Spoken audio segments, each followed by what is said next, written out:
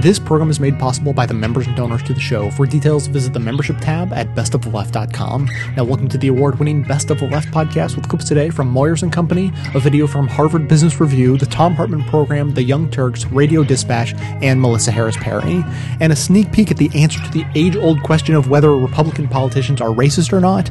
The answer? Turns out it doesn't matter. A dog whistle doesn't sound like much to your ears or mine, but it will make the neighborhood canines come running faster than you can shout Lassie or Rin Tin Tin. This whistle sends its signal at a frequency only dogs can hear, which makes it an apt metaphor for this new book, Dog Whistle Politics, by my guest, Ian Haney Lopez. He's broken the code on the racist politics of the last 50 years as politicians mastered the use of dog whistles to turn Americans against each other while turning America over to plutocrats. The dog whistle of racism, says Ian Haney Lopez, is the dark magic by which middle-class voters have been seduced to vote against their own economic interest. Ian Haney Lopez is now a law professor at the University of California, Berkeley, after teaching at Yale, New York University, and Harvard. Dog Whistle Politics is his third book. Welcome. Thank you very much. Glad to be here. So why did you use this for the title of your book, Dog Whistle Politics? Well, think about a term like welfare queen or food stamp president. On one level, like a dog whistle, it's silent about race. It seems race neutral. But on another, it also has a shrill blast, like a dog whistle, that can be heard by certain folks. And what the blast is a warning about race and a warning in particular about threatening minorities. And the idea that I'm trying to get across here is racism has evolved, or in particular public racism has evolved. The way in which racism, the way in which racial divisions are stoked in public discourse has changed. And now it operates on two levels. On one level, it allows plausible deniability. This isn't really about race, it's just about welfare, just about food stamps. And on another, there's a subtext, an underground message which can be piercingly loud, and that is, minorities are threatening us. And so when people dog whistle about criminals, welfare cheats, terrorists, Islam, Sharia law, ostensibly they're talking about culture, behavior, religion, but underneath are these old stereotypes of degraded minorities, but also, and this is important, implicitly, of whites who are trustworthy, hardworking, decent. When I talk to people, I'm doing a group discussion somewhere, if I ask white people in the audience if race is still relevant in your lives, they say absolutely not. You know, we're colorblind is often what you hear. Right, absolutely. And they believe that, don't you think? They do believe it, and it's important that they believe it, and it's important for us to recognize that they believe it and that it's genuine. Look, here's a hard, difficult truth. Most racists are good people. They're not sick. They're not ruled by anger or raw emotion or hatred. They are complicated people, reared in complicated societies. They're fully capable of generosity, of empathy, of real kindness. But because of the idea systems in which they're reared, they're also capable of dehumanizing others and occasionally of brutal violence. And that's an important truth. Most people are not racist out of some sort of a sickness of the soul. They're racist because of the society in which they operate. How so? We need to understand that race has been one of the ways in which we've explained why certain groups get certain privileges and advantages and why other groups don't get privileges or are exploited or are excluded from the country. Right? This operates not just in terms of class relations and group relations. This operates in terms of a common sense understanding of who's trustworthy, who's decent, who's law-abiding, and in contrast, who's loathsome, who's diseased, who's dangerous. That common sense of race used to be openly expressed through the 1950s, let's say. Now it's not openly expressed. And that's one of the great triumphs of the civil rights movement. We ought not to gainsay that. But on the other hand, it didn't all go away. It's still there under the surface. Now it doesn't, we don't hear it in the language expressly of race, but we hear it in the language of culture and behavior. There are some assumptions in society, a general proposition, unexamined, that blacks prefer welfare to work, that undocumented immigrants breed crime, and that Islam spawns violence. Those are dog whistles, are they not? I think they're absolutely dog whistles. They're dog whistles in the sense that they're stereotypes. Stereotype is a sort of cultural presumption of minority inferiority. Blacks are lazy, Latinos are dirty or filthy, Muslims don't respect human life. Those are stereotypes. Dog whistles are when politicians use coded language that try and trigger those beliefs. But they're not the stereotypes themselves. And it's important because dog whistling is not about bigotry, it's about the manipulation of bigotry. It's about the manipulation of stereotypes. So you make it clear in the book that, man, this is sort of an old sport. Politicians communicating with small groups of impassioned voters in a kind of code that only kindred spirits understand. Nothing especially troubling about that, but it's when it comes to the issue of race that you see a real injury. What makes race different? Two things. First, the message that politicians are trying to communicate when they dog whistle in racial terms is a message that runs directly counter to widely held values and norms of racial egalitarianism. The triumph of the civil rights movement is to teach us, to teach Americans that we're all human, we're all in this together.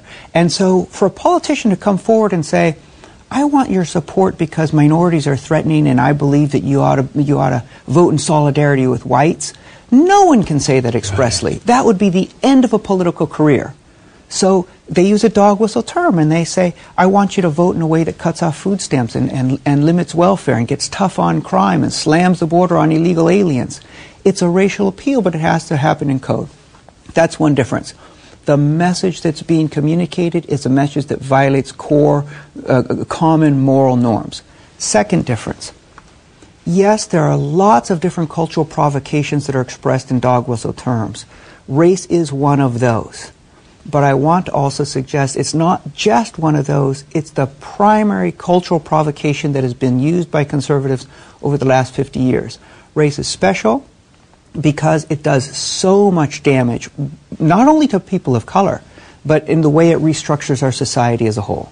Give me a clear example of that.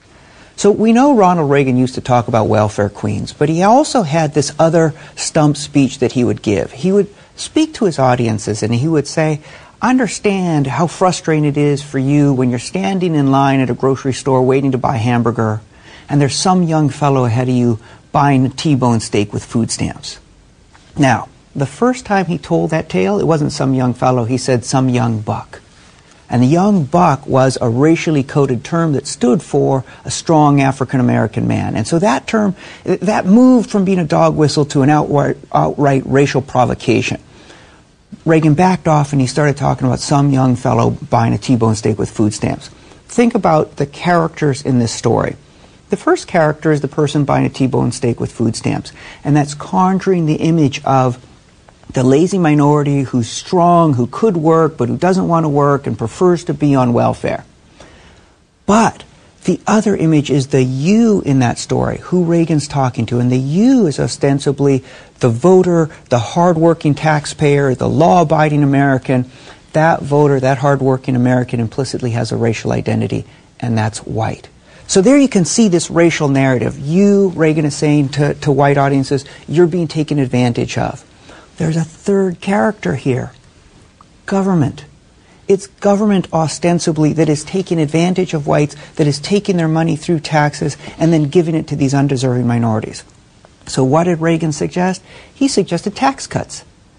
You shouldn't have to pay taxes to a government that's just taking your money and giving it to minorities. And indeed, what did he do? He enacted tax cuts. In the first year of his tax cuts, $164 billion went to American corporations. Over the 1980s, the Reagan tax cuts transferred $1 trillion to America's top 1%. Yes, voters got the tax cuts they thought were aimed at cutting off undeserving minorities. But in fact, it was a politics that was showering money on the very richest Americans. We have to understand the way in which something has fundamentally changed in American politics. We used to understand that the biggest threat in a political life was the power of concentrated money, the power of big money and of corporations to hijack the marketplace and to hijack government. But now Republicans for 50 years have been telling voters the biggest threat in your life is that minorities are going to hijack government. The government has been taken over and now serves them. So when white voters vote against government, they think they're voting against minorities, but in fact, they're voting to give over control of government back to the very rich, back to the big corporations. What you're looking at is the scariest thing that you've ever seen. More dangerous than a mugger, less hearted than a murderer. I'm a Fortune 500 big business burglarist. A corporate crook, switch my look from baggy jeans and Timbo boots to a $2,000 Kenneth Cole suit. And my business? My business is to infiltrate your business and find ways to take your loot.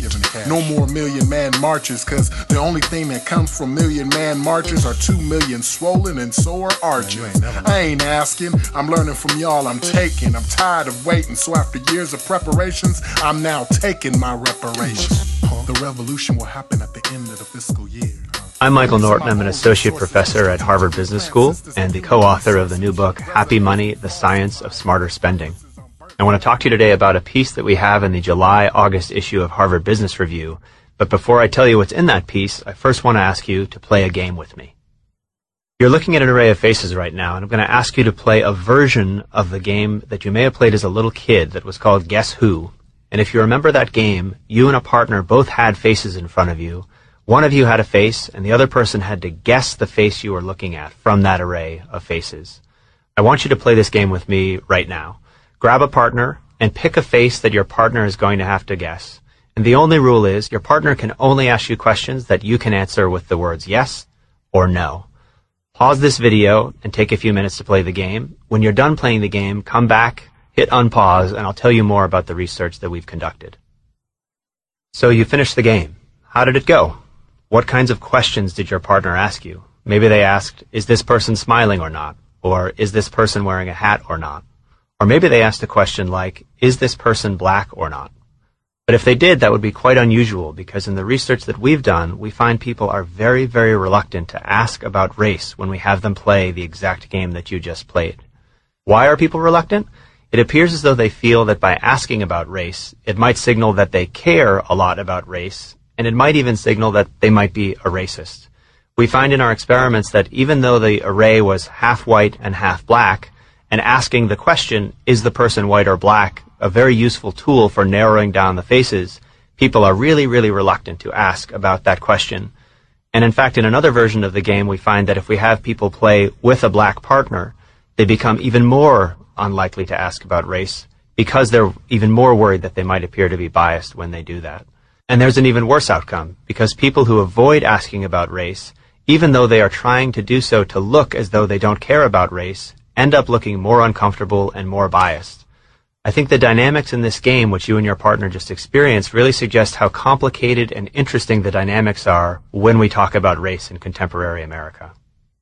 We also tried some different versions of this game. In one of them, we actually asked not grown-ups to play the game, but for children to play what is, in the end, a children's game. We wondered when we had them play the game you just played whether the same thing might happen. What we found is that older children, by the time they were 9 or 10, actually stopped asking about race in the game. They'd already learned that maybe it's not wise to ask about race.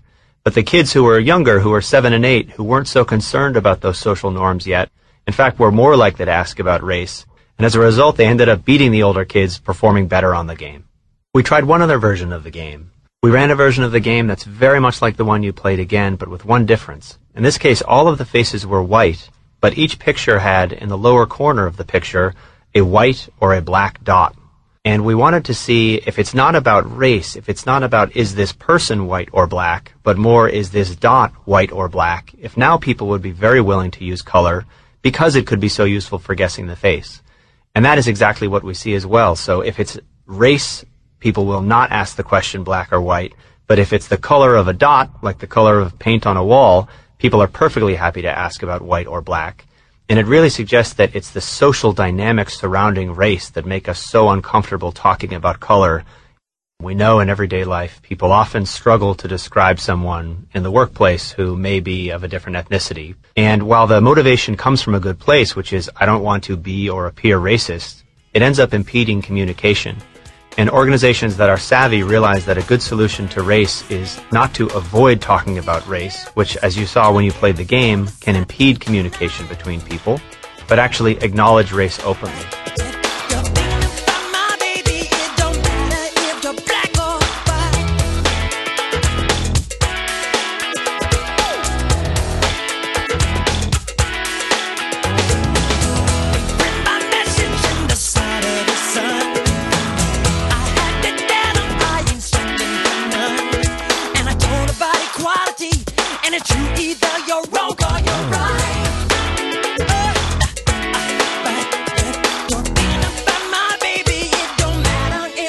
black or white. So when I say that people like George Wallace or Barry Goldwater, Ronald Reagan or Mitt Romney, that they've engaged in dog whistle racism, often the retort is, these are decent folks. They're not bigots. And I want to say, I'll grant that. I'm happy to grant that. So what? This isn't about bigotry. This isn't about hate every black person animus. Indeed, dog whistle politics doesn't come out of animus at all. It doesn't come out of some desire to hurt minorities. It comes out of a desire to win votes. And in that sense, I want to start using the term strategic racism. It's racism as a strategy. It's cold, it's calculating, it's considered. It's the decision to achieve one's own ends, here winning votes, by stirring racial animosity. And that's the decision that George Wallace made. That's the decision that Ronald Reagan made. That's the decision that Mitt Romney made. But we were talking in my office yesterday with the young people who had been reading your book, and they said, but wait a minute, if it really works, how did Barack Obama win 2 consecutive races for the presidency by fairly comfortable margins?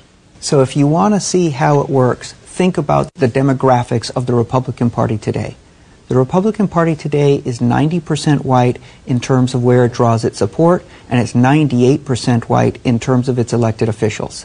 The country as a whole is almost 65% white. You don't achieve that level of racial homogeneity by accident. It reflects 50 years of using race to mobilize voters. Or, again, back to Barack Obama. Obama won, but not among whites. Among whites, Mitt Romney won 3 out of 5 white votes. Now you might just say, well, maybe he won among white men. That was one of the refrains. No, he won among white women too. Or you might say, well, maybe this is just a function of the Deep South. True, he did better in the South, but Mitt Romney won a majority of white voters in 46 out of 50 states. Or you might say maybe this is just an older generation. Maybe this is going to die off. No. Mitt Romney won a majority of the white vote in every age cohort of white voters, including the very youngest. There is tremendous support in the white community for politicians who warn the public about the dangers confronting them by minorities, who warn them about a federal government that is ostensibly by and for minorities. Yes, Barack Obama won, but we shouldn't delude ourselves into thinking we don't have a big problem in our country when 60% of whites are willing to vote for a politician who promises to slash taxes for the rich, to deregulate the economy, to slash social services, and indeed to defund large parts of the federal government. So at one point I tried to write a little summary of where I was in your book, and I wrote down what he's saying is that conservatives use the dog whistle to get the support of those still harboring racist sentiments and then convince them to go along with other policies that favor the rich, even though those policies hurt everyone else, themselves included. I think so. I think so. Now, I would say it slightly differently. I'm talking about what's happening with white voters, but I'm not talking about all whites. I'm not talking about every person of European descent, let's say. I'm talking about voters for whom being white is central to how they think of themselves and how they think of social relations. And this may be conscious, but more likely it's unconscious. How can it be unconscious? It's unconscious because of how race works in America. Okay, so why do we think in racial terms? There's a big push to say, focus on cognition, focus on the way we think. People think automatically in terms of group categories. And by automatically, I mean almost instantaneously and unconsciously. We tend to prefer in-group members and to disprefer out-group members. Fine, that's hardwired in human cognition. But in a society structured around race, race becomes the category through which we do a lot of our automatic thinking. And now here's the last point. Our environment continually tells us that race is relevant. How so? Think about the suburbs versus the inner cities. Think about elite universities versus poor public schools. Those are racialized spaces. They are occupied alternately almost exclusively by whites or instead by a heterogeneous mix of non-whites. And that seems to confirm these deeper stereotypes about what race is and about how race really defines fundamentally different group characteristics. All of this is operating at an unconscious level.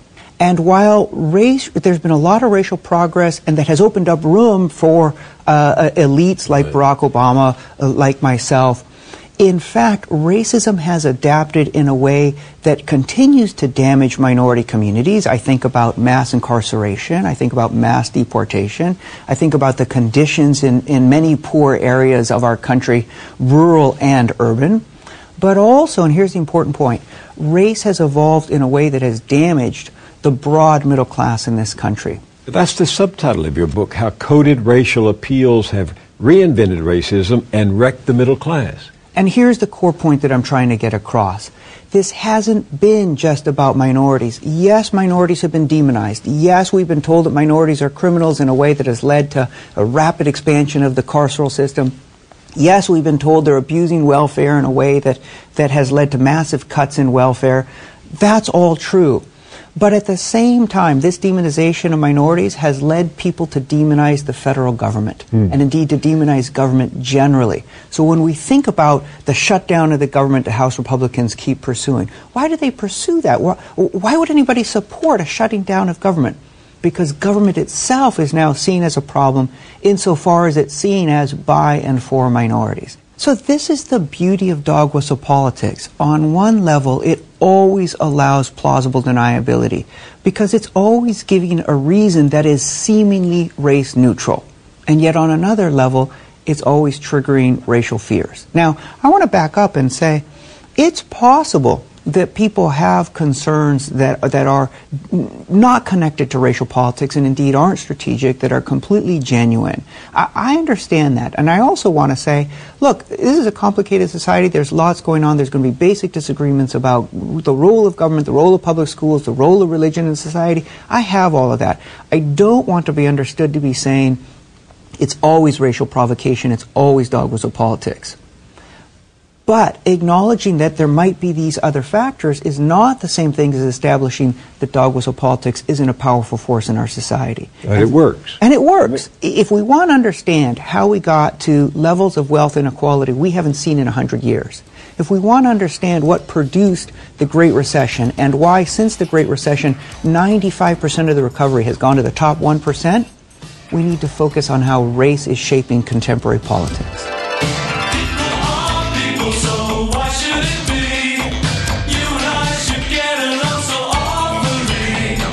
As an anti-consumerism advocate, I'd like to encourage you to shop less, don't buy things you don't need, and only buy the necessities from local, independently owned businesses. That said, if you don't take this good advice, then at least there's a way to shop that helps support this show at the same time. Simply click through to Amazon.com, just one of the major companies under constant boycott by one liberal cause or another, from the banner posted at bestoftheleft.com. Better yet, click through just once and bookmark that link to use every time you shop. Your shopping experience will be identical to normal. It will cost you nothing extra, but 7 to 8% of the cost of your order in soulless corporate blood money will be siphoned off and used to tremendously support the production of this show. Thanks for doing the right thing, whatever you consider that to be.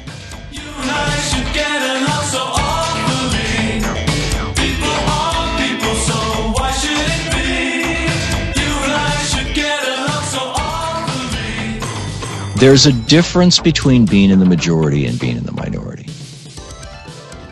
And that's what Jack Kennedy got and was talking about, and it's what Richard Nixon didn't get. And I don't want to characterize my last guest, he's not here to defend himself, but I would say in general that what John Boehner is saying is that he doesn't understand that difference. There's a reason why having a traditionally black college and continuing to call it a traditionally black college, or having an organization that's principally African Americans and continuing to call it the NAACP is an okay thing, but having an organization that's the National Association for the Advancement of White People, or having a college where you say, you know, we're just going to admit white people, is not a good thing. Even though in the conservative world, on this kind of surface logic, that seems like a double standard. It's not, because it has to do with the tyranny of the majority over the minority. It has to do with economic, political, social power. at the most visceral level. I mean, not just the power to employ or not employ, to educate or not educate, but the power to include or exclude from the mainstream of society in ways that lead to devastated lives, suicides, broken marriages, multi-generational crises and distress. There is a difference between being in the majority and having that white privilege, and in this case I would say straight privilege, that I have enjoyed all my life, and being in the minority and being a person of color and not having instant access to everything that a person born white in this country has, or being a person whose sexual preference is not plain vanilla, straight, normal, whatever you want to call it, and therefore falling outside of what you might call the mainstream, and being in a position where simply because of who they are with relationship to their perception of themselves with regard to their sexuality. And it's almost, sexuality is almost the wrong word because it implies that it's all about sex. It's not. It's about gender. Their gender identity. It's about, who am I? Am I a white straight guy? Well, I am. But am I gay or straight? Am I black or white? Am I a person? You know, who am I? And if the answer to that who am I is something that falls outside the mainstream in such a way that the mainstream has a long history of not just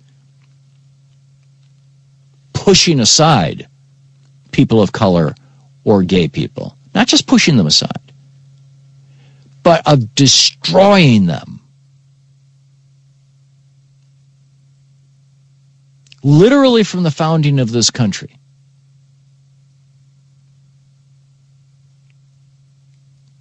People have been killed for being gay.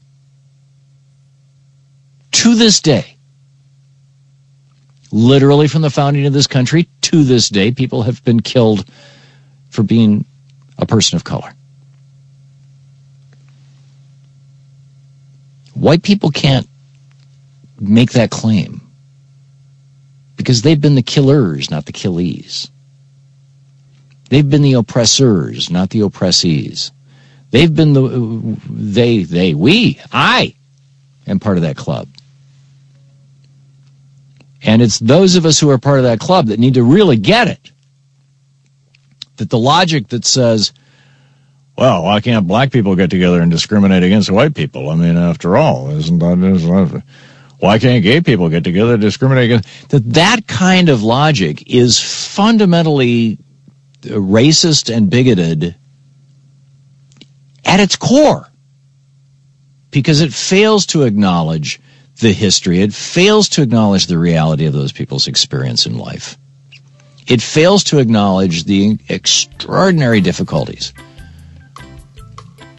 these people are having in this society as a consequence simply of who they are. Who is the free, yes, and who is the brave? It's hard to tell by the way we behave. Places of power I'm not welcome in. Curse for life by the black of my skin. I want to know why this is so. Have I not contributed as a nation grows? One nation indivisible, I share belief. Issues of race brings only grief. Come before you, true to myself, deep in my soul from high on the shelf. An equal life is the way to go. Otherwise only hatred we have to show. So bigotry, don't you chalk it to me. Take it out, throw it way out in the sea. Paul Ryan stepped in it earlier this week when he seemed to indicate that the cause of poverty in America is you damn lazy black people. Decide for yourself in this audio tape. That's this tailspin or spiral that we're looking at in our communities. You know, your buddy Charles Murray or Bob Putnam over at Harvard, those guys have written books on this, which is we have got this tailspin of culture in our inner cities in particular, of men men not working and just generations of men not even thinking about working or learning the value and the culture of work. And so there's a real culture problem here that has to be dealt with. Everybody's got to get involved. So this is what we talk about when we talk about civil society. If you're driving from the suburb, to the sports arena downtown by these blighted neighborhoods, you can't just say, I'm paying my taxes, government's going to fix that. You need to get involved. So instantly, a great deal of criticism. People saying that him using the inner city in that way is code words for black. Basically, here's an example. This is Representative Barbara Lee, a Democrat from California, who says, "My colleague Congressman Ryan's comments about inner city poverty are a thinly veiled racial attack and cannot be tolerated. Let's be clear. When Mr. Ryan says inner city, when he says culture, these are simply code words for what he really means: black." Yeah, I disagree with her. I don't think it's thinly veiled. It's thinly veiled. Yeah. It's non-veiled. Yeah, it's just not veiled. Yeah. It's veil-free. He just didn't say the word black. Mm-hmm. Yeah. Does anybody think that there's a different meaning of inner city? Yeah. So the ironic thing here is that if he just said culture in terms of where we stand, as he later amended in rural areas and inner city, etc. Okay, we'll get to his excuse in a second. Because that's not racial either. when you point to the rural areas. Yeah, that means white.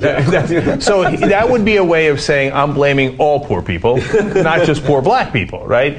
Then you could have an interesting conversation about, hey, what's going wrong culturally that we're not emphasizing education? What do we have to fix in that regard? It's a tough conversation where people are still going to get offended, right? But at least we're having a possibly productive conversation into what's going wrong in the country and fixing it. Instead, this is a way of saying welfare queen, they're lazy, etc., and it's just blacks. Yeah. They're getting those gifts from the government. Right. I was wrong about Paul Ryan, and I think a lot of people were wrong about Paul Ryan. I sort of thought that he puts a nice face on things. He's dumb. Oh, that's interesting. I don't think he's evil. I really don't. He quotes Ayn Rand and Charles Murray without having any clue what they mean to people, who they are. I mean, Charles Murray and John and I were talking about this before, and I confused him with someone else. But, this is the bell curve guy. This is a guy who says blacks are dumber. They're born dumb. Yeah. Because they're black. It's irreparable. Because their genetic skin difference. is pigmented differently. They're not as smart as the rest of us. What makes him sound dumbest to me in that little speech he gave is the fact that he's overlooking the fact that these sports stadiums that they've built haven't really benefited the neighborhoods they've been built in. Right. Isn't that the point that he's kind of missing? That the incredibly gigantic tax breaks and all of the money that was poured into these things with the promise of gentrifying neighborhoods hasn't happened. It's funny. It's happened. And it doesn't happen in not just Minneapolis, but it doesn't happen in L.A., and it doesn't happen in cities across America. All right, I'm done. Yeah, no, look, and it's funny because one of the places where it has happened effectively, and I don't know to the extent that they'd hope, is Washington, D.C., which was where the MCI Center, I don't even know what it's called now, where the Capitals and the Wizards play. And the old owner built that. He built it himself. I'm sure he got some tax breaks and was encouraged to do it, but he paid for it with his dollars that he had in the bank, And so I just think it's ironic that an owner who was like, no, I don't take your money. I'll build it. It's my team. I'll build it and we'll help and hopefully you'll encourage me to build it. And now there are a bunch of restaurants and it's a nice area of town. Yeah. But they didn't get the tax breaks for it. Now, really fast, just because I know that many people watching this, conservatives who happen across our videos, are going to say, oh, you guys are being too hard. Inner city. That could mean so many different things. Occasional TYT contributor, David Sirota, did a search. We have a graph we're going to show for you. This is the frequency by year of the term inner city in books in this massive Google, compendium. And you can see that it spikes in the 60s going through to the 70s.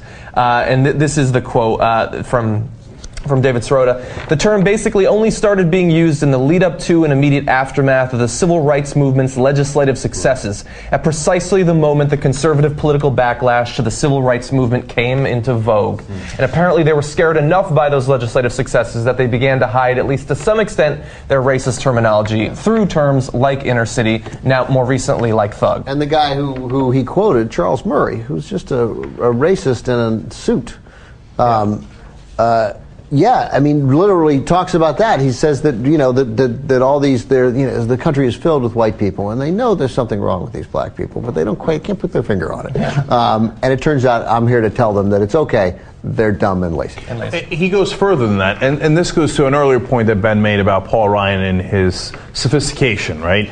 So he was smart enough to read Ayn Rand. It's an interesting book, right? But he's not sophisticated enough to realize its possible downsides. Like, for example, he talks glowingly in public about Ayn Rand, and they're like, hey, you idiot, you're running for vice president. Ayn Rand was a massive atheist. That might be some political trouble for you. He's like, oh, golly gee, oh my God, I didn't think about that. With money. Oh, yeah, and who was terrible with money, and by the way, at the end of her life took government support and is a massive hypocrite, and also, because of her Superman theory, supported and looked up to a mass killer. Okay, she thought like, oh yeah, way to be beyond morals, be your own man. So, but Paul Ryan doesn't know a lot of this, and he lacks sophistication. Not that he's evil, but just he's a very simple thinker. Right, and when he talks about Charles Murray, somebody must have told him, hey, Charles Murray is a professor. He's fellow at the American Enterprise Institute. Exactly, and it's okay to quote him, but he didn't even read one page of Charles Murray, because if you read Charles Murray, not only does he say all the things that Ben mentioned,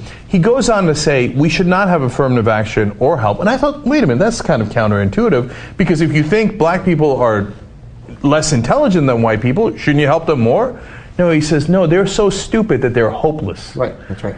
And Paul Ryan, thinking about running for president again, ran for vice president, quotes Charles Murray in public like, oh, and you know, your buddy Charles Murray. Yes, okay, that's what I mean by inner city. He's a simple guy. Paul Ryan. He is, and the language is really dangerous. When you start talking about the culture of work in a place you've never lived, and you start pointing your finger at those people, that's rhetorically dangerous shit. It's really ugly. You know, if he had lived in, say, Detroit for the past 10 years, working to sort of close the gap between the 8 Mile and downtown, and worked and said, you know, here's what I found out. But that's not it's on my drive to my box seats from my house. Right. I see a problem with the culture of work. Yeah. What? He doesn't know those people. It's funny, Brian, I thought the exact same thing. I thought, who has he talked to? What professor of urban studies has he spent any time with? Even a conservative professor of urban studies. What mayors of big cities has he gone and talked to? Has he met with the head of housing and urban development, or any of their lifelong career bureaucrats who are working, the civil servants who understand the problem? Of course, he's done none of it. We don't need to know the answer. We know what he's done is exactly what you said, which is get in his Chevy Suburban and go to Bucks games, and gone through some neighborhoods that made him lock his doors. After being criticized extensively over a few days, Paul Ryan came back with this statement saying, "It is clear that I was inarticulate about the point I was trying to make. I was not implicating the culture of one community, but of society as a whole. We have allowed our society to isolate or quarantine the poor rather than integrate people into our communities. The predictable result has been multi-generational poverty and little opportunity. I also believe the government's response has inadvertently created a poverty trap that builds barriers to work. A stable, good-paying job is the best bridge out of poverty." That's a good. That's what he should have said the first time. You know why? At the minimum wage, which we will not raise. Yeah, and that's a fine point to make. And the reason he said that at that point is because he didn't say it. That's right. Somebody on his staff wrote that and then released that as a statement. Say what you mean.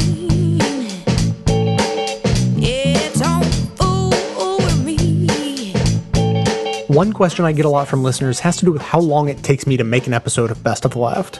Well, between all the research, show prep, and actual editing, it comes out to around 20 hours of work for each one of the 10 episodes I make every month. Obviously, this is only possible because of the listeners who chip in a few bucks each month to make it happen, so if you appreciate this show and think it provides a valuable service, then please think about becoming a member at the $10 a month level. That's only $1 a show after all. I've always believed in giving away the show for free so everyone can hear it without restrictions. So if you can afford $10 a month, that covers yourself and several others who maybe can't afford to pay but who need to hear the show as much as anyone. As thanks, members also receive bonus content including extra voicemails, behind the scenes stories, and more of my personal musings. Thanks so much for your support.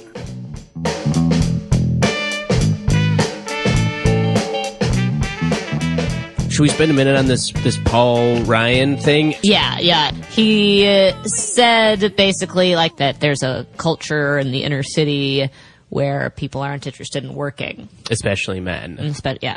surely that must be why there's poverty, is that people don't feel like working. That's easy. And one of Paul Ryan's other main buzzwords is dignity, that work is what gives people dignity. And that offering government handouts, there's no dignity in that. Therefore, you remove government handouts and people get dignity. Which is, because they then don't have this, incentive to be lazy, as he often puts it. Which is quite convenient thing, because then when you follow through on that, work provides dignity, then if people don't want to work, that means that they're kind of fundamentally undignified, right? Right, absolutely. It's a great way to switch it around, that it's not that there is no economy, for them. It's not that they're boxed out of the economy because of structures of racism. It's that they are fundamentally undignified and not interested in dignity like all those good people who look like Paul Ryan. Right, and it doesn't account for the working poor. Right. Who, if you are lucky enough to have a job, maybe it doesn't pay a living wage because of the 30-year attack on unions. Mm-hmm. And there's just obviously all sorts of ways that Ryan's outlook is just... It's not only that that it results in discriminatory practices, which it does, but also that it's just fundamentally factually inaccurate. Right, factually inaccurate, and fundamentally relies on a dehumanization of the people he's talking about, which are clearly people of color. Yeah. And Ta-Nehisi Coates has a typically fantastic piece about this, that you should definitely go and check out. He basically says everything that there is to say about the racism behind this. But one of the points that Coates makes that I think is so important is that this is not unique to Paul Ryan, nor is it unique to conservatives, right? Like that it's quite easy for many of us who, are repulsed by Paul Ryan to hear him say this and recognize that it's a dog whistle, recognize that it's racist, and say, what a pig Paul Ryan is or whatever. But that as Ta-Nehisi puts it, it's not unlike what Obama says when he talks about failures of black fatherhood and personal responsibility narratives and the same ideas. Well, it's just that this is a cultural failing or a moral failing, not an economic failing, and not a failing of a history of and continually pervasive racist hiring practices and housing practices and all of that. Well, and one of the things that friend of the show, Michael Denzel Smith, wrote recently was that this idea of respectability politics, pull up your pants, et cetera, pull up your pants politics, is that there's no, that even, like, let's say that every young black man, quote unquote, pulled up his pants or whatever, or like, it did all the things that Don Lemon and Bill Cosby and Obama are telling them to do. Michael says, well, then the definition of respectability would just change. Right. Because that's how racism works. Right. This isn't about a discrete set of actions. It has nothing to do with your pants. Yeah, exactly. It's not about 4 behaviors that you can, like, change and then all of a sudden erase history of racism in the United States. Right. It's about blackness and the demonization of blackness. And, right, the goal posts will continue to be moved just as they demonstrably are. I mean, look no further than Trayvon Martin. It was just the year anniversary of the police shooting of Kamani Gray, and there was a really powerful and moving video from his principal speaking at a memorial. And, his principal said it was a week until any media coverage named him as a student, as a high school student. All the other words were gangbanger or teen, thug, what have you. And so the idea that there's something you could do to be accepted, but you're not doing it is it's the great myth of respectability politics. Right. And that white students are doing the thing that they should be doing. Right. Which is like the sort of invisible other side of the coin of respectability politics, right, is that white students who are succeeding because they have made the correct choices. That's right. That they've never made a mistake, that they've never played loud music. They've never been out in the streat late at night. Wearing baggy pants. Right, wearing baggy pants. Yeah. Their pants are always pulled up, whatever it is that they don't listen to, shameful music. Whatever it is that, that is used to demonize blackness. That's such a good point, that the flip side of that is to exonerate whiteness. Yeah. And Paul Ryan's, his whole shtick is that he's this great, he's the policy wonk of the GOP. That's been his shtick for 3-4 years now. That he's their serious guy, that when Ted Cruz or whoever from the Tea Party who's going on and on about, I don't even know what Ted Cruz, I'm so bad at this game, but, blah, blah, blah, I'm Ted Cruz. Yeah. Whatever the hell whatever bee is in Ted Cruz's bonnet lately, that would make for a great C-SPAN sub program. That should be, that's definitely an official segment on Radio Dispatch, even though we'll never come back to it. What bee is currently in Ted Cruz's bonnet? But Ryan has very, very deliberately set himself in contrast to the kind of elevated rhetoric and the quote unquote red meat to the conservative base, that he's supposed to be this guy with a serious healthcare plan and a serious plan to rein in the deficits and in other words, he's not a rabid foam at the mouth conservative. He's just sensible. Yeah. So when he's racist, he's not being racist. He's just being sensible. Yeah, and he's driven by data or something. And as Paul Krugman has been doing on an almost daily basis for 3 years, he's been debunking it. He refers to Paul Ryan as a flim-flam man, which is just great because Paul Ryan's these big thick binders that he turns in and that he calls budgets rely on what Krugman refers to as magic asterisks, where it'll say the savings of X percent, or economy grows by X percent. And there'll be an asterisk, like literally, I'm not exaggerating, there'll be an asterisk next to it. And then the footnote will not grow by 5%. Yeah, the footnote is, middle steps unclear. That I'm exaggerating. But, the footnote is just not. Yeah, right.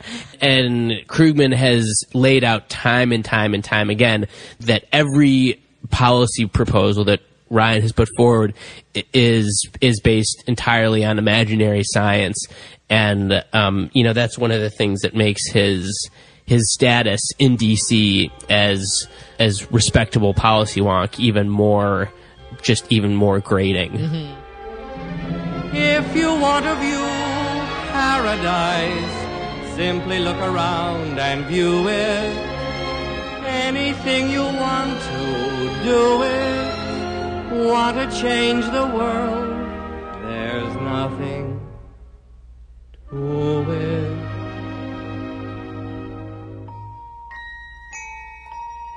There is no life I know to compare with pure imagination. Living there, you'll be free. If you truly wish to be. Over the past few weeks, an important public debate has been taking place online about race, culture, and poverty. Now, the principals are two very smart people who write for two well-regarded magazines. This is Jonathan Chait, a writer for New York Magazine, a self-professed liberal who writes about politics and media. This is Ta-Nehisi Coates, national correspondent for The Atlantic. Now, I should disclose that he once described me as America's foremost public intellectual, which was not only an overstatement, but also a designation far more descriptive of the prolific Coates himself. So, those are the interlocutors, and here is what sparked the debate. This is Congressman Paul Ryan on March 12th. We have got this tailspin of culture in our inner cities in particular, of men not working, and just generations of men not even thinking about working or learning the value and the culture of work. And so there's a real culture problem here that has to be dealt with. The backlash to Ryan's comments was swift. Congresswoman Barbara Lee described them as a thinly veiled racial attack, and progressive commentators pointed to the hypocrisy of Ryan's insistence on cultural explanations for poverty while advancing policies that deepen inequality. And as is frequently the case, Ta-Nehisi Coates on March 18th made a contribution to this discussion that was especially insightful. He pointed to the discursive similarities between Congressman Ryan's culture statement and President Obama's repeated invocations of Cousin Pookie when talking to black audiences about how to lessen inequality. Now, Coates was less interested in lambasting this president in particular than in reminding us about the slippery assumptions about blackness, poverty, and cultural deficiency that are ubiquitous. White conservatives do this pathologizing, of course. Just look at Congressman Ryan. White liberals do it. See President Clinton's determination to end welfare as we knew it. Black conservatives do it. Just look at the new black conservative magazine, American Current-C, whose stated mission is, quote, transcending race through delivering the awareness of a culture free of government dependency. As Coates was pointing out, even black liberals tend to conflate poverty with pathology, even President Obama. Here's the president announcing the My Brother's Keeper initiative in February, a program designed to remove the structural obstacles to success for young men of color. Yes, we need to train our workers, invest in our schools, make college more affordable, and government has a role to play. And yes, we need to encourage fathers to stick around and remove the barriers to marriage and talk openly about things like responsibility and faith and community. In the words of Dr. King, it is not either or, it is both and. So, are you still with me? Conservative congressman invokes culture of poverty. Progressives cry foul. Smart cultural observer points out that the president is sometimes guilty of the same strategy. On March 19th, enter Jonathan Chait, who responded to Coates' piece by defending the idea that culture is, at least in part, responsible for the perpetuation of African American poverty. He wrote, "It would be bizarre to imagine that centuries of slavery, followed by systematic terrorism, segregation, discrimination, a legacy wealth gap, and so on, did not leave a cultural residue that itself became an impediment to success." Coates then responded, quote, Chait believes it's bizarre to think otherwise. I think it's bizarre that he doesn't bother to see his argument as if it's actually true. Oppression might well produce a culture of failure. It might also produce a warrior spirit and a deep commitment to attaining the very things which had been so often withheld from you. There is no need for theorizing. The answers are knowable. And that is when it started to get good. Chait, March 28th, Barack Obama versus the culture of poverty. Coates, March 30th, other people's pathologies. Chait, March 31, Ta-Nehisi Coates disagrees with Jonathan Chait. And so do I. Coates, April 1, the blue period, an origin story. And so on. I mean, man, nerdalicious, good. Wickedly smart people using enormous words, complex sentence structures, and thinly veiled intellectual shade to discuss consequential issues. And it wasn't happening in some college lecture hall. People were paying attention. Writers at The Nation, The American Prospect, The New York Times all jumped in to tap out Coates or Chait and get their own licks in. Heck, even Gawker covered it. Now, call that a win for public democratic deliberation. But as much as I eagerly anticipated each new entry in this thoroughly engrossing conversation, it was also disappointing. Many times in American history, African Americans have entered multiracial progressive political coalitions only to discover that even those who were supposed to be political allies are eager to argue there is something inherently, residually wrong with black people. Far less frequently do impoverished black folks find a public ally among the intelligentsia, willing and able to assert without qualification their humanity, dignity, and absolute worthiness. Coates has done so unwaveringly, and watching it happen in real time has been stunning. I am pleased to welcome to the table Ta-Nehisi Coates, national correspondent for The Atlantic. And I'd also like to note here that we did invite Jonathan Chait as well, but he was not available to come on the show today. Ta-Nehisi, nice to have you here. Thanks for having me, Melissa. So this has really taken on a very high level of sort of public interest. To what do you attribute that at this moment, given that you write about these kinds of things regularly? Why has this captured public attention? I actually don't know. I don't know. I never know what's going to catch fire and what's not going to catch fire. But I think there is a deep, deep presumption across the board in America that there is something culturally wrong with people who are poor, and specifically with African Americans. And I think that's accepted wisdom right now for whatever reason.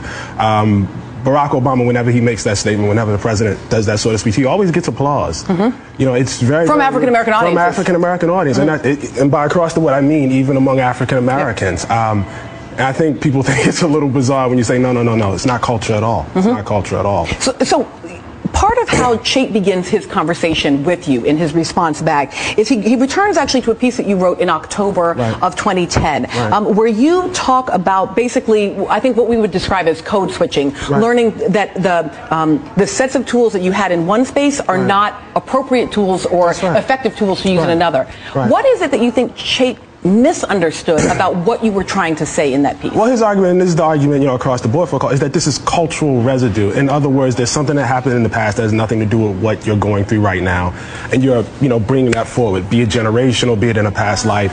When I had that incident, I was living in Harlem. I was, I think, about 6 months removed from unemployment.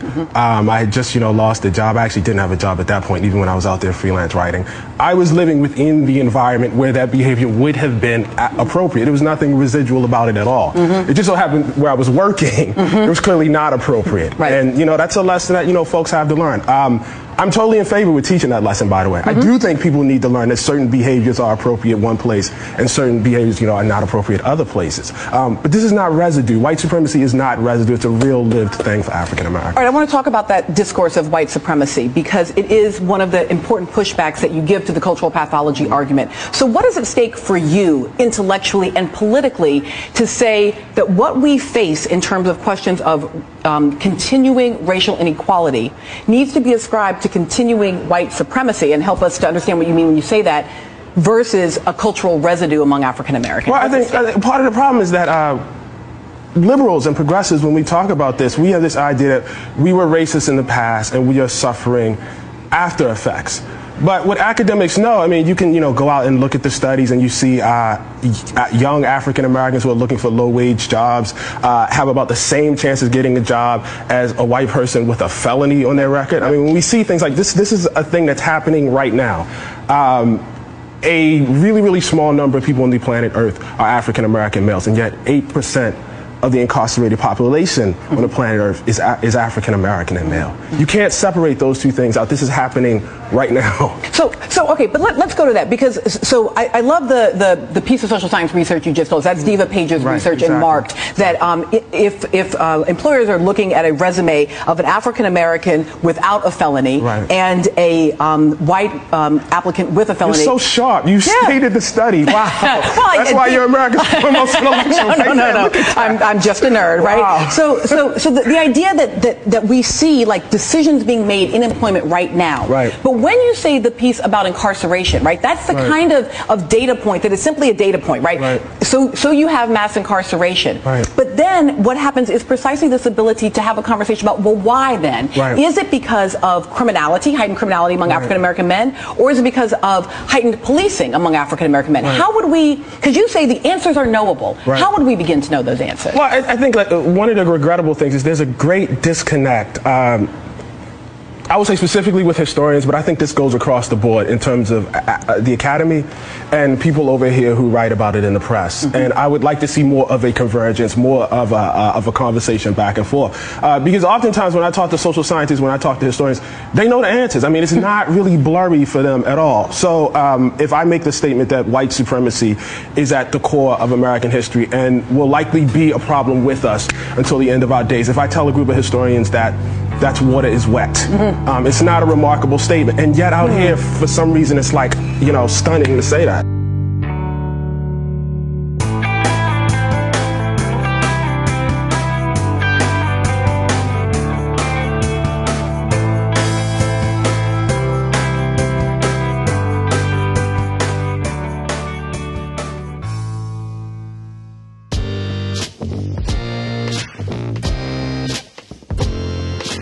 Hey, Jay. This is Perry from Greene County.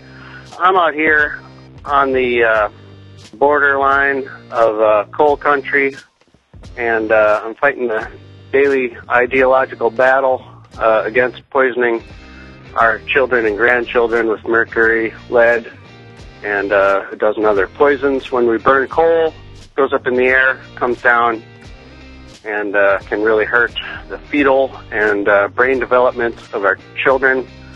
I just wanted to pass along some of the really the issue that we can't get past on the ground is they don't think that we can't get past coal as a baseline. And I listened to a lot of different podcasts, and the solution is the cogeneration of solar and wind, where it's thermal solar, not necessarily photovoltaic. And what you do is you spit with thermal energy, molten salt. I heard a Nobel laureate physics guy talk about it, a month ago, and they solved the storage problem. It's just a matter of the big money standing in the way. We got to get the word out, and I just let you know that's what I'm dealing with down here on the grassroots level. And if you can pass that along to anyone else working at the grassroots level, they've solved the storage problem. That's no longer a valid argument. All right? Thank you, sir. Have a good day.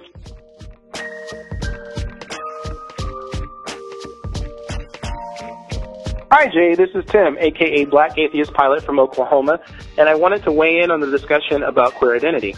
This is an interesting topic to me because we've talked a lot about the concept of self-identification, and having cis straight white men identifying as queer is definitely pushing our limits on what it means to self-identify. Central to this discussion seems to be, what does it actually mean to be queer? I don't know much about queer theory, so I can't speak to that, but I think many of us lay people have been operating under the assumption, which could be wrong, that queer is an overarching term for all those who are in the LGBT community. That has always been my understanding as a black cis gay man, but maybe that view needs to change. So I do take pause when cis straight white men identify as queer, and I think that has a lot to do with a healthy skepticism to keep a clear line between self-identification and cultural appropriation by those who hold the highest level of privilege in our society. Now, the last caller in a previous episode who identified as queer had me on his side until he made a statement about being a lesbian because he was raised by lesbian parents and a gay man gave him that label, and my anti-appropriation heckles flared up. Maybe an episode covering self-identification and queerness may help shed some light on the various sides of this discussion, and a related clip you might be able to use is a discussion I heard on TWIB in the Morning a couple of months back when Amani Gandhi, one of the hosts of TWIB, self-identified as culturally biracial despite being of African descent, and she received some pushback from one of the other hosts. Anyways, awesome discussion. I will keep an open mind, and I have no problem with changing my opinion, as your show has pushed me to do so many times over the years. Keep up the good work. This is Robert from Los Angeles. I have a friend who wrote an interesting question, and I wonder, I feel like I can't argue with it as effectively as you could, so I'm wondering if you could give me a response.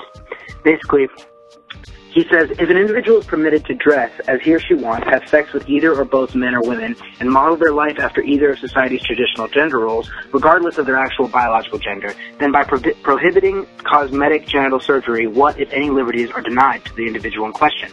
Furthermore, does biological gender necessarily restrict an individual's rights or liberties in any way? If a 6'4" African-American male with an unattractive face saw his own identity as that of a 5'2" white male with an attractive face, does society have an obligation to A, treat him as though he appears to be a 5'2" white male with an attractive face, and to provide him with the cosmetic medical resources to help him appear as he wishes to? Furthermore, does he have a right to the fulfillment of his desire to have his aesthetic appearance match his self-image? It is my opinion that there is no such thing as a man trapped in a woman's body, nor a woman trapped in a man's body. The same way there is no such thing as a supermodel trapped in an ugly person's body or a Chinese person trapped in a Norwegian's body.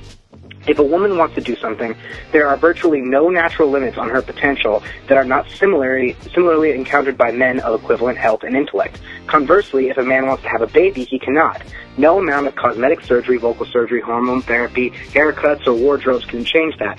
It is a biological fact. Now, sure, a Norwegian man who loves Chinese culture, lives in China, and feels genuinely Chinese may become frustrated, even depressed, over the fact that strangers see and treat him like a European.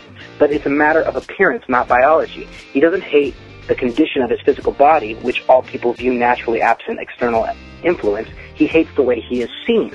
If he is desperate to alter his physical aesthetic to appear Chinese, he has the right to do so, but it will not change what he could not choose, the condition of his birth. I'm so afraid of offending people or seeming intolerant, but I'm more afraid that this issue will confuse the nature of rights and liberties more than we can now foresee. The condition of one's birth is something no one can change, and it is therein that we derive rights. One is born with their race, their economic circumstances, their abilities, their disabilities, their gender, their sexual orientation, and yes, their appearance, predetermined. It is on this basis that we derive rights. It is on this basis that we have argued that we cannot discriminate against people because of those predetermined conditions of birth. We cannot mandate you be straight because you can't choose to be. We cannot give whites more rights than blacks because the only distinction between the two is a difference in color. The desire to be seen a certain way is a symptom of this fact being violated. People discriminate based on gender. They laugh at men in dresses, they deride women in suits. But the desperation of those victimized people to change something they cannot change is not a solution. It's merely cosmetics and aesthetics. It's wearing a mask to avoid being bullied. Nobody should be limited or promoted based on their gender, because no one can choose their gender. Basically, my understanding of his point is that gender as a concept doesn't exist outside of societal norms and cultures. And so why do transgender people feel the need to subscribe to one or the other and willing to go to desperate lengths to make those things happen? So I just wonder if you could respond to that and give me an idea of what I could say to my friend. Thanks so much, Jay. Love the show. Bye-bye. Thanks for listening, everyone. Thanks to the volunteers who helped gather clips to make the show possible, and thanks to all those who called into the voicemail line. If you'd like to leave a comment or question of your own to be played on the show, the number to dial is 202-999-3991. So as we just heard, Robert from Los Angeles has a friend. This friend is making arguments about his perspective on transgender issues, and so let's help Robert respond to this friend. Now, as we just heard, he said lots of things, he made a bunch of arguments and comparisons, he expressed his opinions, he sounded very sure of himself, and you start to think like, he said lots of things, he sounded very sure of himself, maybe he has a point, it's almost hard to know where to start if I was going to respond.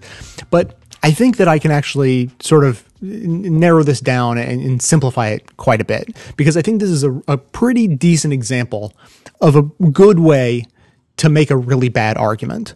So the way you start out with a bad argument is with a bad premise.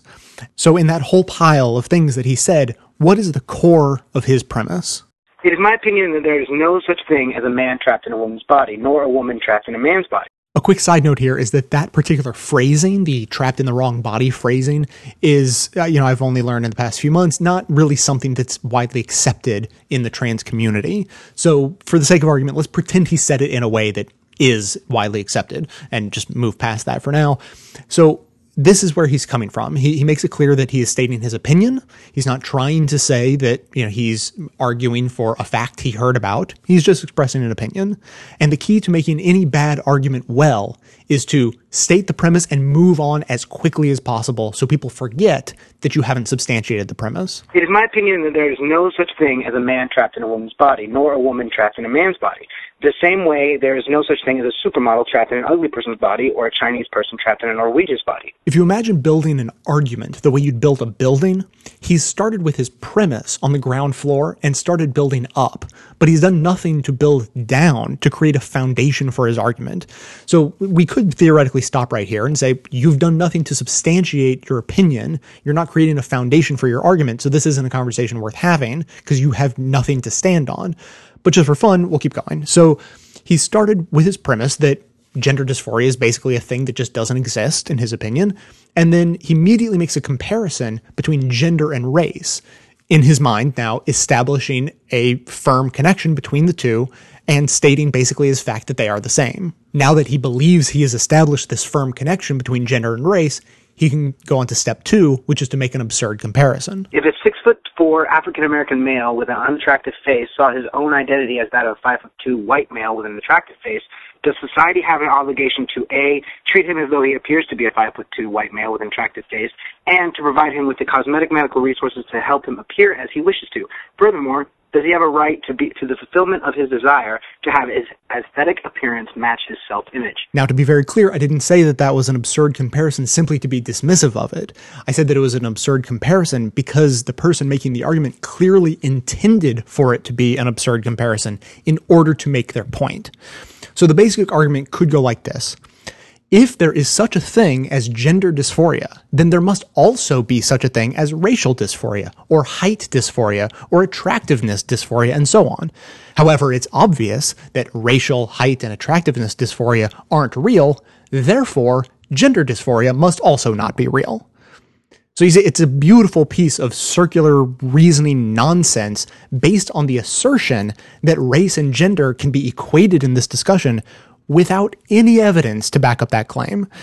So he goes on from there and makes lots of other statements that could be addressed one by one, but they all have the same fundamental problem that lies at the heart, which is that they're all built on the same baseless assertion that gender is just like race and is basically just cosmetics and aesthetics that we only put value in because of cultural and societal pressures and influences. But the problem is that the vast majority of trans people and experts who study the issue aren't going to agree with you on that opinion. So it's not good enough to just make the assertion without backing it up with something more substantial than intentionally absurd comparisons to try to prove your point. You need a foundation for your building, and what you have is a game of Jenga. So if you want to tag team in on this conversation, please feel free to call in 202-999-3991. And I have something exciting today because this call and discussion inspired me to decide, okay, so the next episode is going to be about trans issues, which means I have homework for you. And I'm not even kidding, but the good news is it doesn't have a due date. It just is you have to listen to something before you listen to the next episode. So, it doesn't matter when you do it. You could do it years from when I'm recording this. But what I want you to do is listen to the most perfect episode of Radiolab that will be this perfect bridge between this episode and the next, because it talks all about the power of words. Today we learned about the power of words in the context of dog whistle racism, and in the last discussion on trans issues we had was all about the power of words and how we discuss that issue. So this episode of Radiolab is really going to help illuminate that discussion, I think. So the name of the episode is just Words. It's from season 8, episode 2, all the way back from August 9th, 2010. So it's easy to remember the date, 8, 9, 10. So trust me, you'll want to hear the whole thing. I can't excerpt the whole thing and put it in the show. I'll probably take a bit of it. But go find Radiolab episode titled Words from August 9th, 2010. And it's free. It's in their podcast feed. However you're listening to this show, you can probably go and just go into the deep archives of the Radiolab podcast feed. And you'll find it, you'll download it, you'll listen to it, and you'll thank me later. So that's going to be it for today. Thanks to everyone for listening. Thanks to those who support the show by becoming a member or making one-time donations, as that is absolutely how the program survives. Of course, everyone can support the show just by telling everyone you know about it, leaving glowing reviews on iTunes and Stitcher, and by donating your accounts at donateyouraccount.com/bestofleft. Stay tuned into the show by joining up with us on Facebook and Twitter. And for details on the show itself, including links to all of the sources and music used in this and every episode, all that information is always posted in the show notes on the blog. So coming to you from inside the Beltway yet outside the conventional wisdom of Washington, D.C., my name is Jay, and this has been the Best of the Left podcast, coming to you every third day, thanks entirely to the members and donors to the show from bestoftheleft.com. And it's a crying shame how we get so trained. We can't see past our own sad stories and wonder what we're missing. Can't see past our own sad stories and forget how to listen. We can't see past our own sad stories and wonder what we're doing. Can't see past our own sad stories and forget who it is we're fooling.